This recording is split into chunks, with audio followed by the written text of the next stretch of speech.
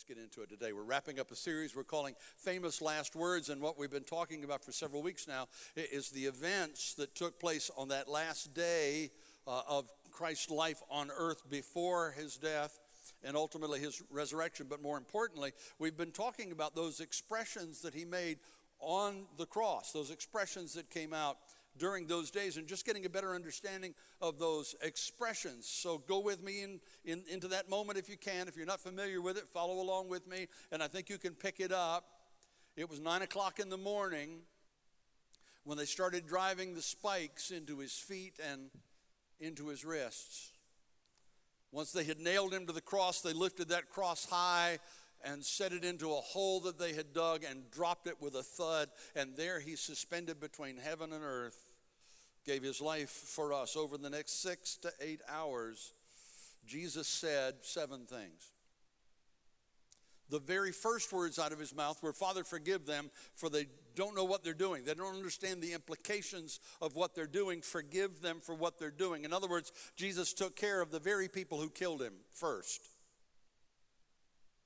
Then he said to his neighbor on the cross, "Today you'll be with me in paradise." In other words, the very next thing he did was to take care of his neighbor. Then he looked at John, the beloved disciple, and said, "John, I want you to look at my mama now, because from now on I want you to treat her like your mama." In other words, he took care of mama. Good son, right? Good son. At noon, the earth went dark. Everything went blank in the middle of the day. And from noon to 3 o'clock, for the next 3 hours, Jesus suffered in silence while every sin of every man and every woman who had ever lived or ever will live were heaped upon his shoulders.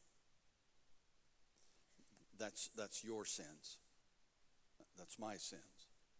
They were piled on his shoulders that day to the point that a holy God had no choice but to turn his back for a brief moment because he couldn't look upon that sin. But at 3 o'clock, Jesus uttered the next phrase. We talked about it last week.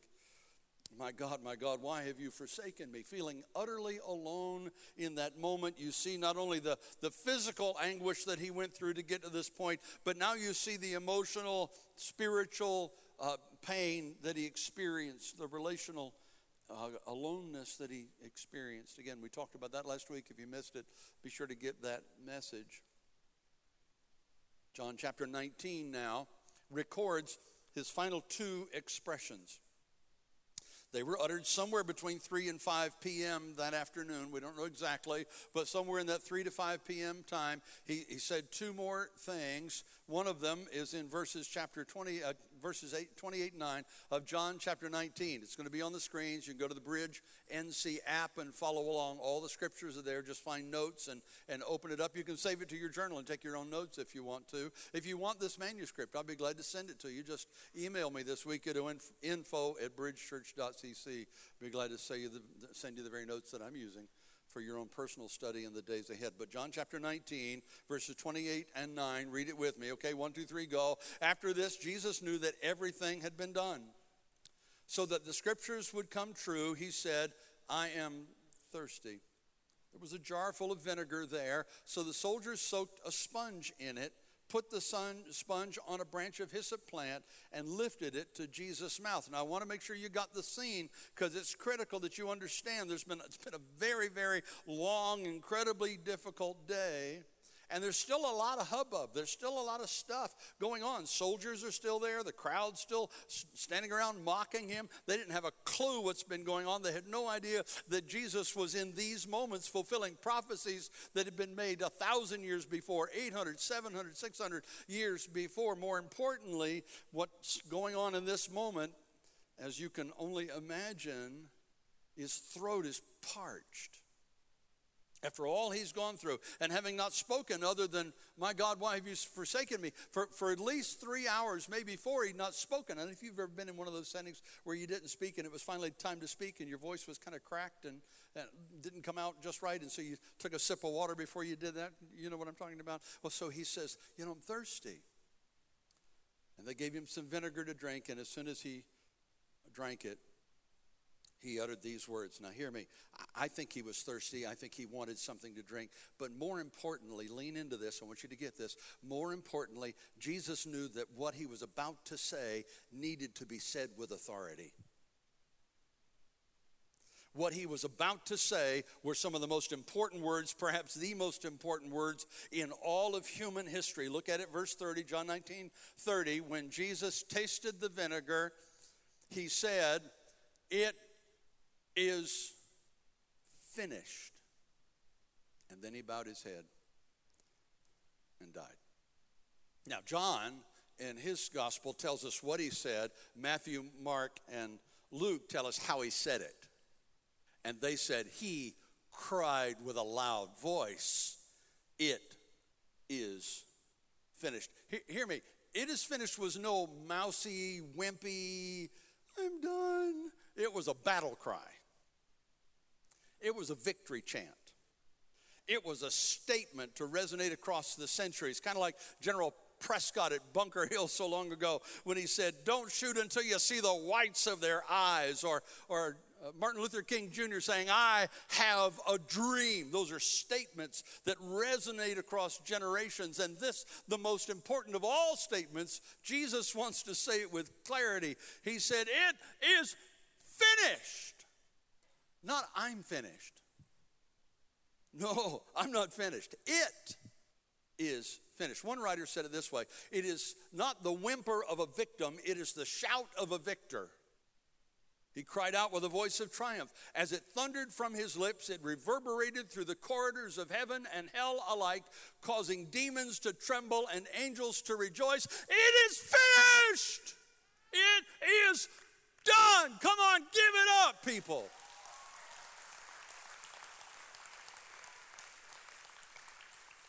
I'm kind of glad we're only doing one service today because this may take a while.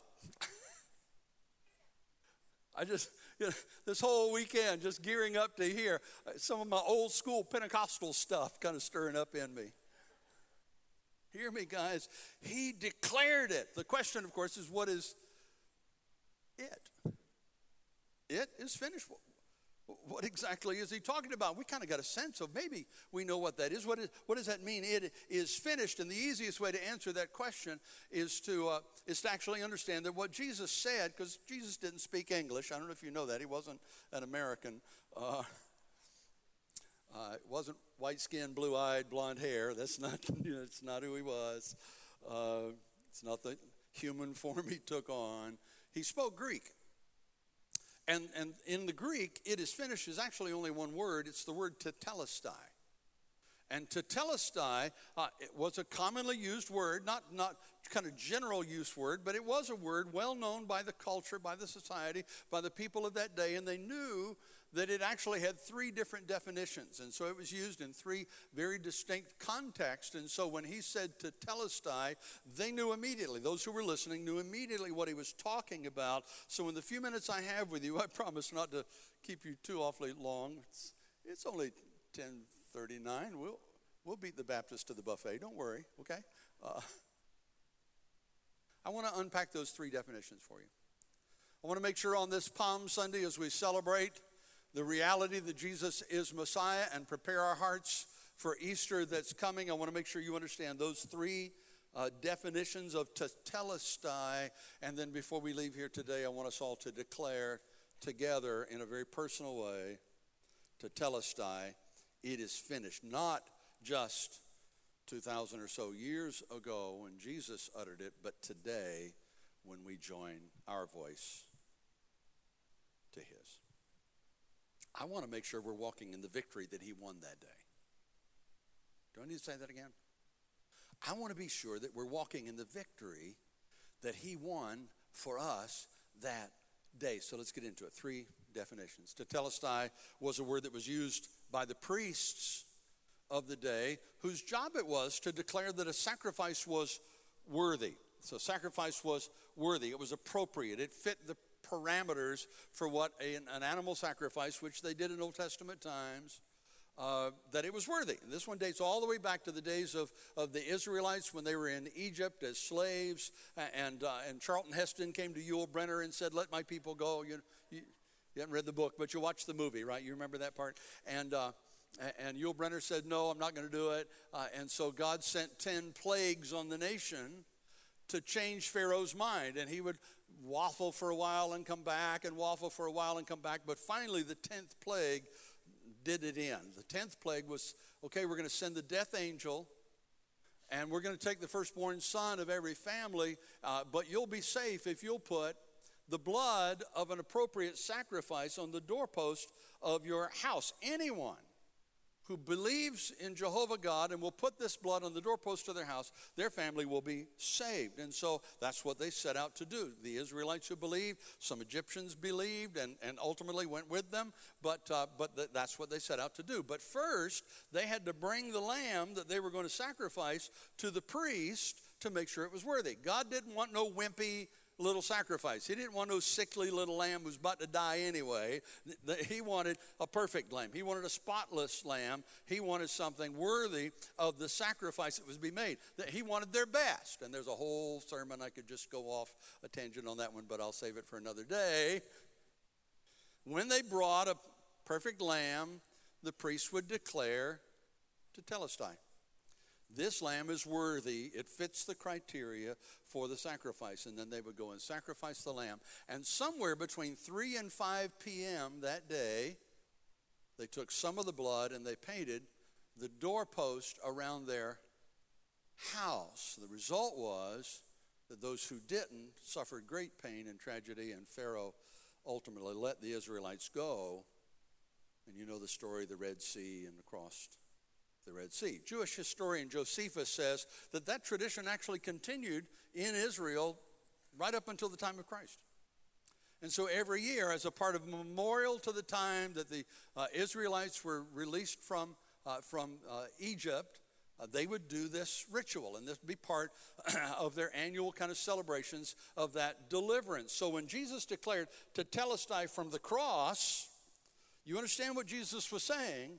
He was saying to the devil, let my people go.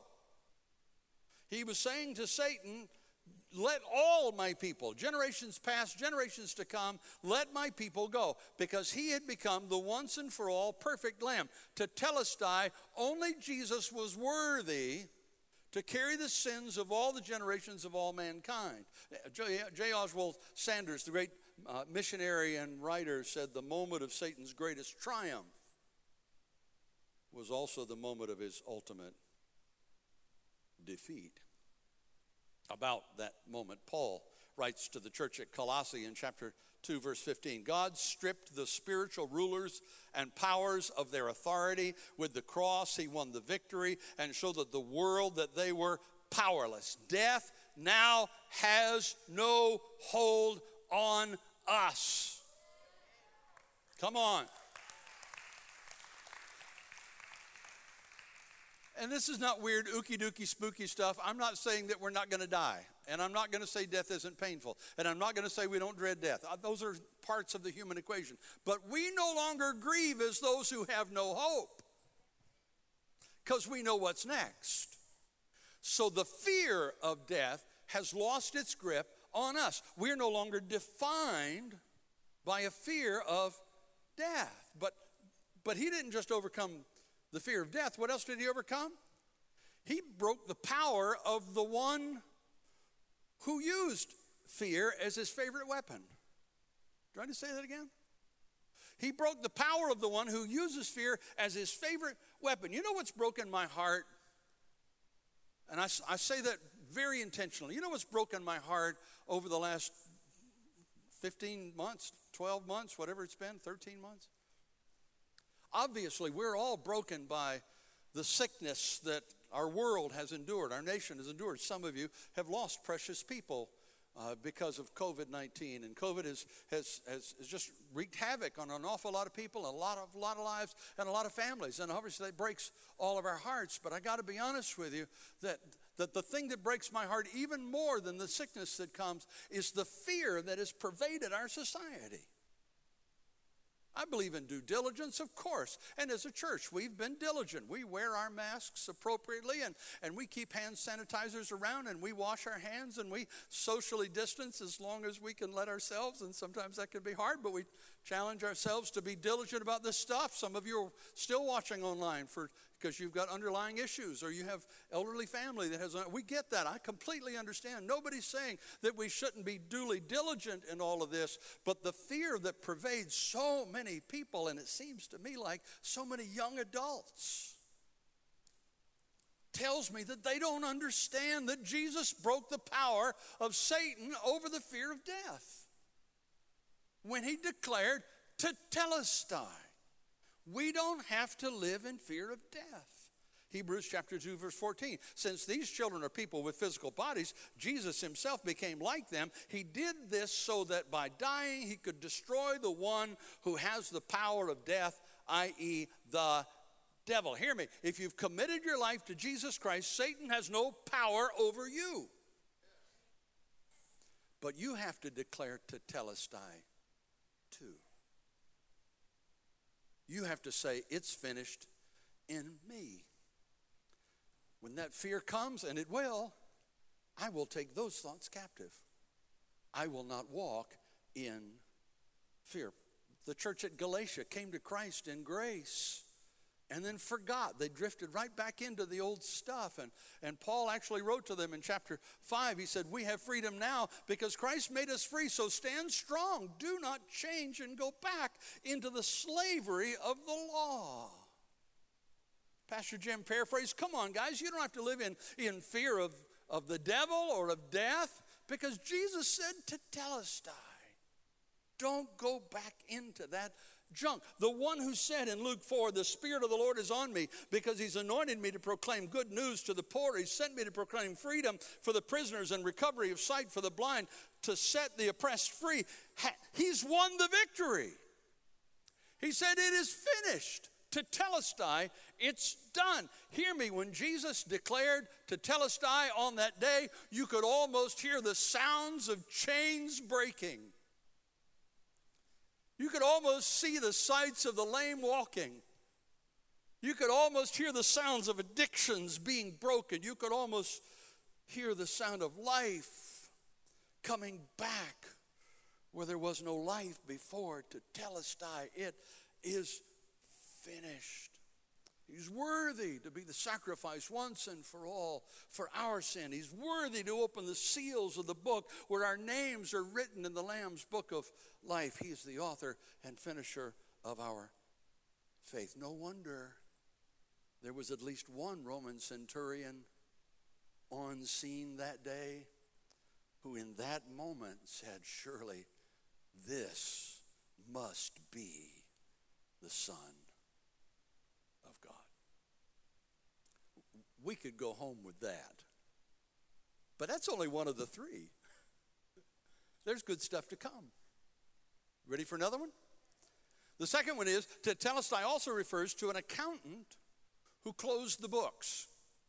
An accountant who closed the book. Tetelestai, in many circles, is an accounting term that means the debt is paid. There are no outstanding payments to be made. I don't know if you've ever done this before, but it is an amazing feeling when you buy a house, you take a mortgage, you make the payments, and you get down to the end by whatever means, and you make the last payment, and then you get a letter from the mortgage company that says, your mortgage is paid off, you have no more payments to make. There is I don't know if you've ever done that, but there's a euphoria that comes from that I don't even know how to explain. I got one time when we refinanced the house with a different organization, and it still was, I still got a mortgage with the other company, but it was still, yay, no more payments to that one.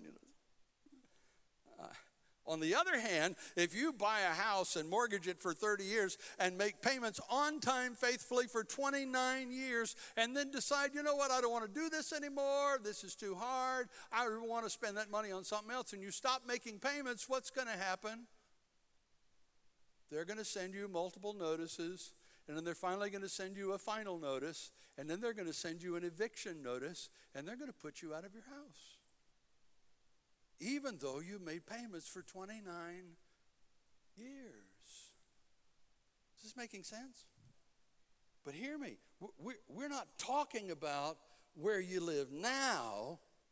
We're talking about where you're going to live forever.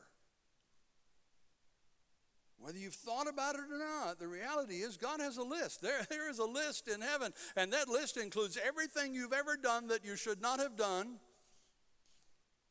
Nope. Everything you should have done that you didn't do, there's a list, and that list is, for some of us, really, really long. Multiple volumes of long for some of us.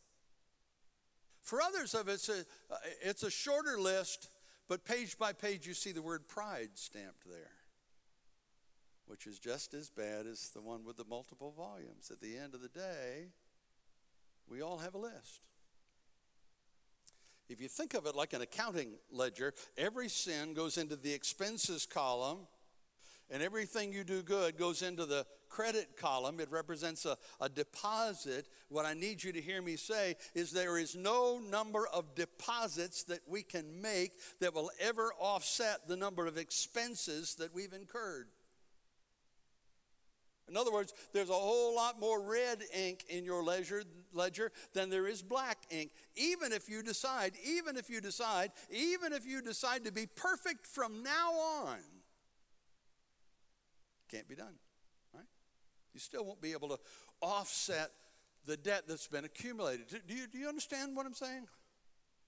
Let me illustrate it this way. Think of baseball as an example. Think of the best baseball player that ever lived. By stats, it's pretty undisputable. You can argue your favorites or whatever, but Ty Cobb is reputed to be the best baseball player that ever lived in terms of batting average at least. But he also could play every position on the field, whatever. But Ty Cobb averaged 366 over a 24-year career. Phenomenal. Best batting average in the history of modern baseball.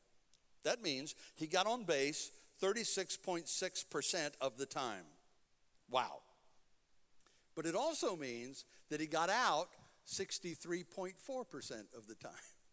The best that ever was, right? So let's say, in terms of the game of heavenly baseball, that you are a Hall of Famer big time. You're getting it right a lot. You're getting it right more than most people you know, more than anybody you know. You actually beat Ty Cobb's record, and you're batting 400. 40% of the time, you're getting it right. For 24 years, you get it right. And then one day, something miraculous happens, and it clicks for you how this baseball thing works. And from that point forward, every time you step up to the plate, you get a hit. Every time. You bat 1,000 from that point until the end of your career. You with me? If you played 10 more years, I sat down, got my little trusty dusty computer out this week and just ran some numbers out of curiosity. If you played 10 more years, batting 1,000, and you batted 400 the first 24 years, you know what your batting average would be after a 34-year career? It would be 576, a little better than half. You've still gotten out 43.3% of the time. If you played 20 more years batting 1,000, your batting average is now 672 over a 44-year career. You still messed up 32.8% of the time. If you played 100 more years batting 1,000, your batting average is now 883 over a 124-year career. If you played 1,000 more years batting 1,000, your batting average is still only 977 over a 1,024-year career. You understand what I'm saying? Once you've messed up, you can never get it perfect because you messed up already.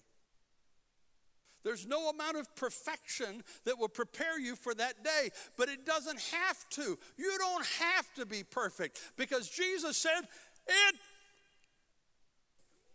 is finished.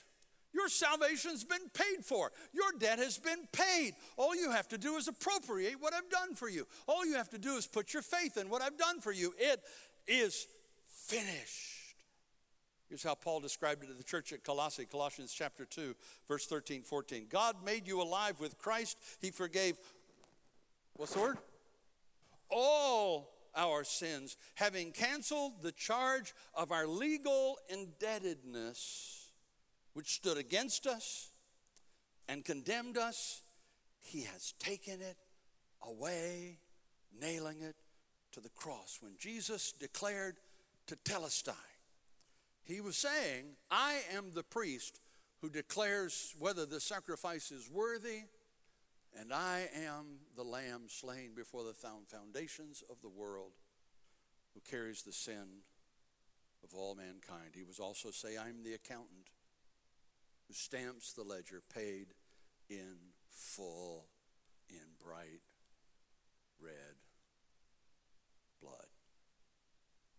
But there's another powerful meaning. And that is powerful. Tetelestai refers to a worker who completes his assignment.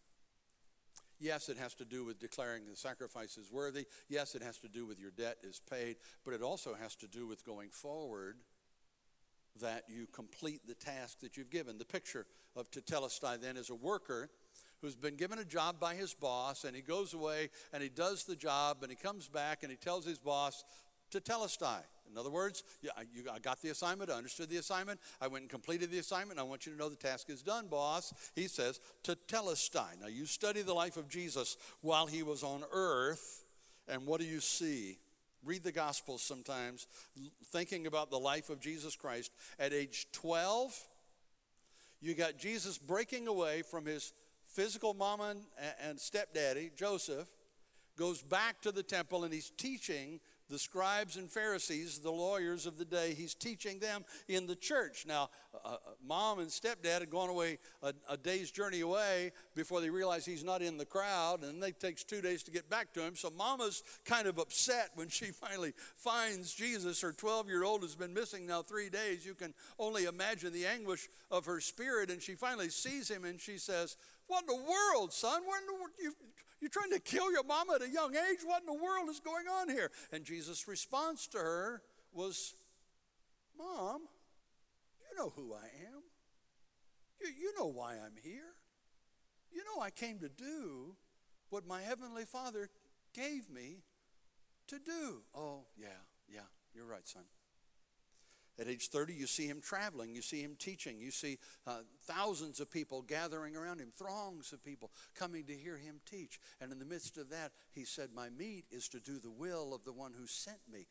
I'm not here getting something fabulous out of these crowds and out of the accolades and all the stuff that I'm getting. I just simply came to please the Father and to accomplish what the Father gave me to do. Now he's on the cross.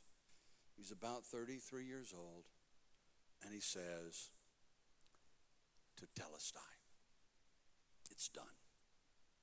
It's like bookends on his life. Age 12, I came to do my Father's bidding. 33, it is done. John 17:4, I brought you glory on earth. How? By finishing the work you gave me to do. Now here's the good news, and I'll bring this to a close. Because he finished his task, you can finish yours.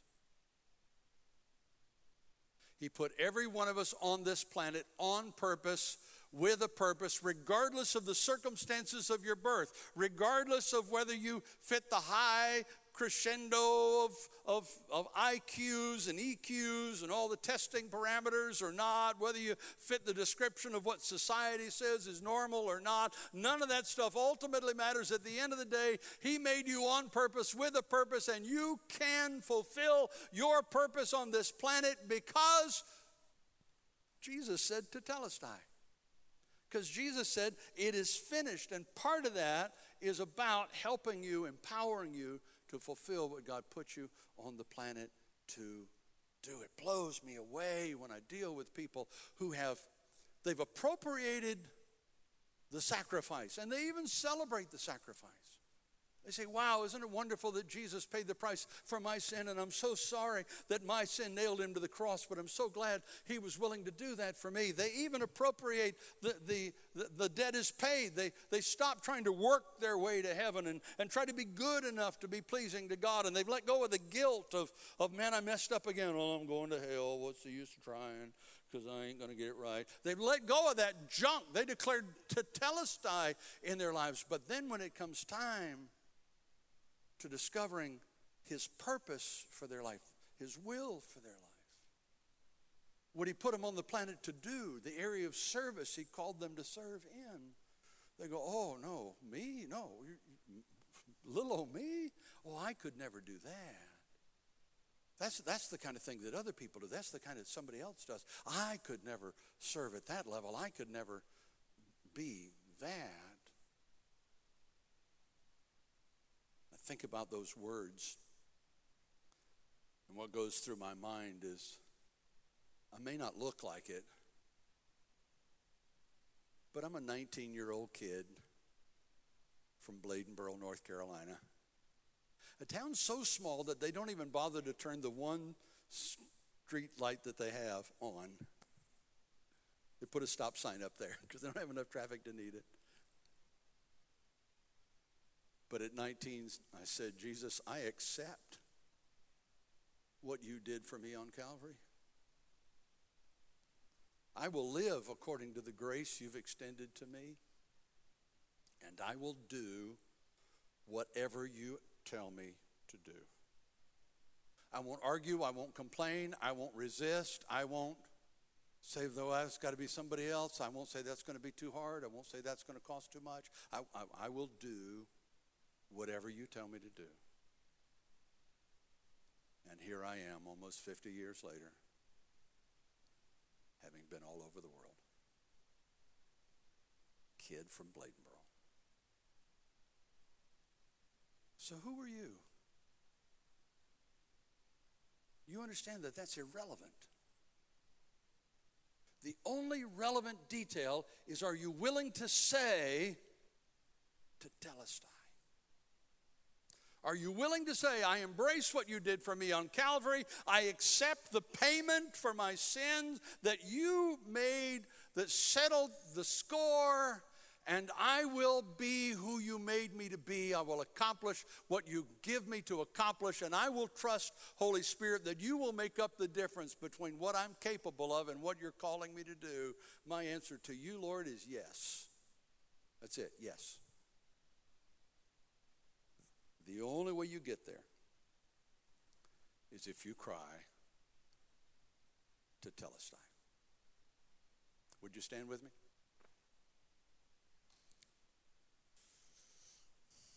We're going to open the altars this morning. I realize some of you may not be ready as it relates to COVID and all those things to be in that kind of proximity. I get it, and I'm not going to try to convince you to do anything outside of your comfort zone, but our altar workers are here today. And we're anxious to pray with anybody who might be struggling in any one of those areas. Pastor Andy's going to come in just a moment, and he's going to give you a chance to make a declaration of faith right where you are, but he's also going to open the altars so that you can come and have somebody pray with you this morning. At the end of the day, please, I beg you, do not leave this room. Do not turn your TV or your computer off without saying with me tetelestai. Let's bow together for a moment. Father, thank you for loving us so much that you sent your one and only Son, would pay the price for our sin and accomplish what he did that day. Now we accept it, we receive it, we're grateful for it, we're thankful for it, and we declare that it's for me. Just as Jesus did so long ago, it's done. I declare it is finished. Tetelestai. Would you say that with me? You can whisper it. You can say it silently. I don't care. You can scream it if you want to. I don't care. But please, would you appropriate what's available to you? Well, nobody's looking around. It's just me and you and Jesus for a minute. Eyes are closed. Not going to embarrass you in any way. This is really a heart thing.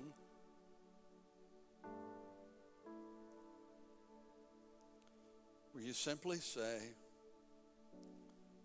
Tetelestai. You don't even have to pronounce it right. It don't matter. Use English if you want to. It is finished. I accept your sacrifice for my sin, and I thank you. I acknowledge the debt is paid, and I will not try to work my way to salvation. And I will be who you called me to be and do what you called me to do. In Jesus' name. Whisper it with me, would you? Tetelestai. Tetelestai. Lord, use us, empower us, make a difference in this world through us. At the end of the day, be glorified in who we are, who we're becoming, and what we accomplish in your name. In Jesus' name. And all God's people said together, amen.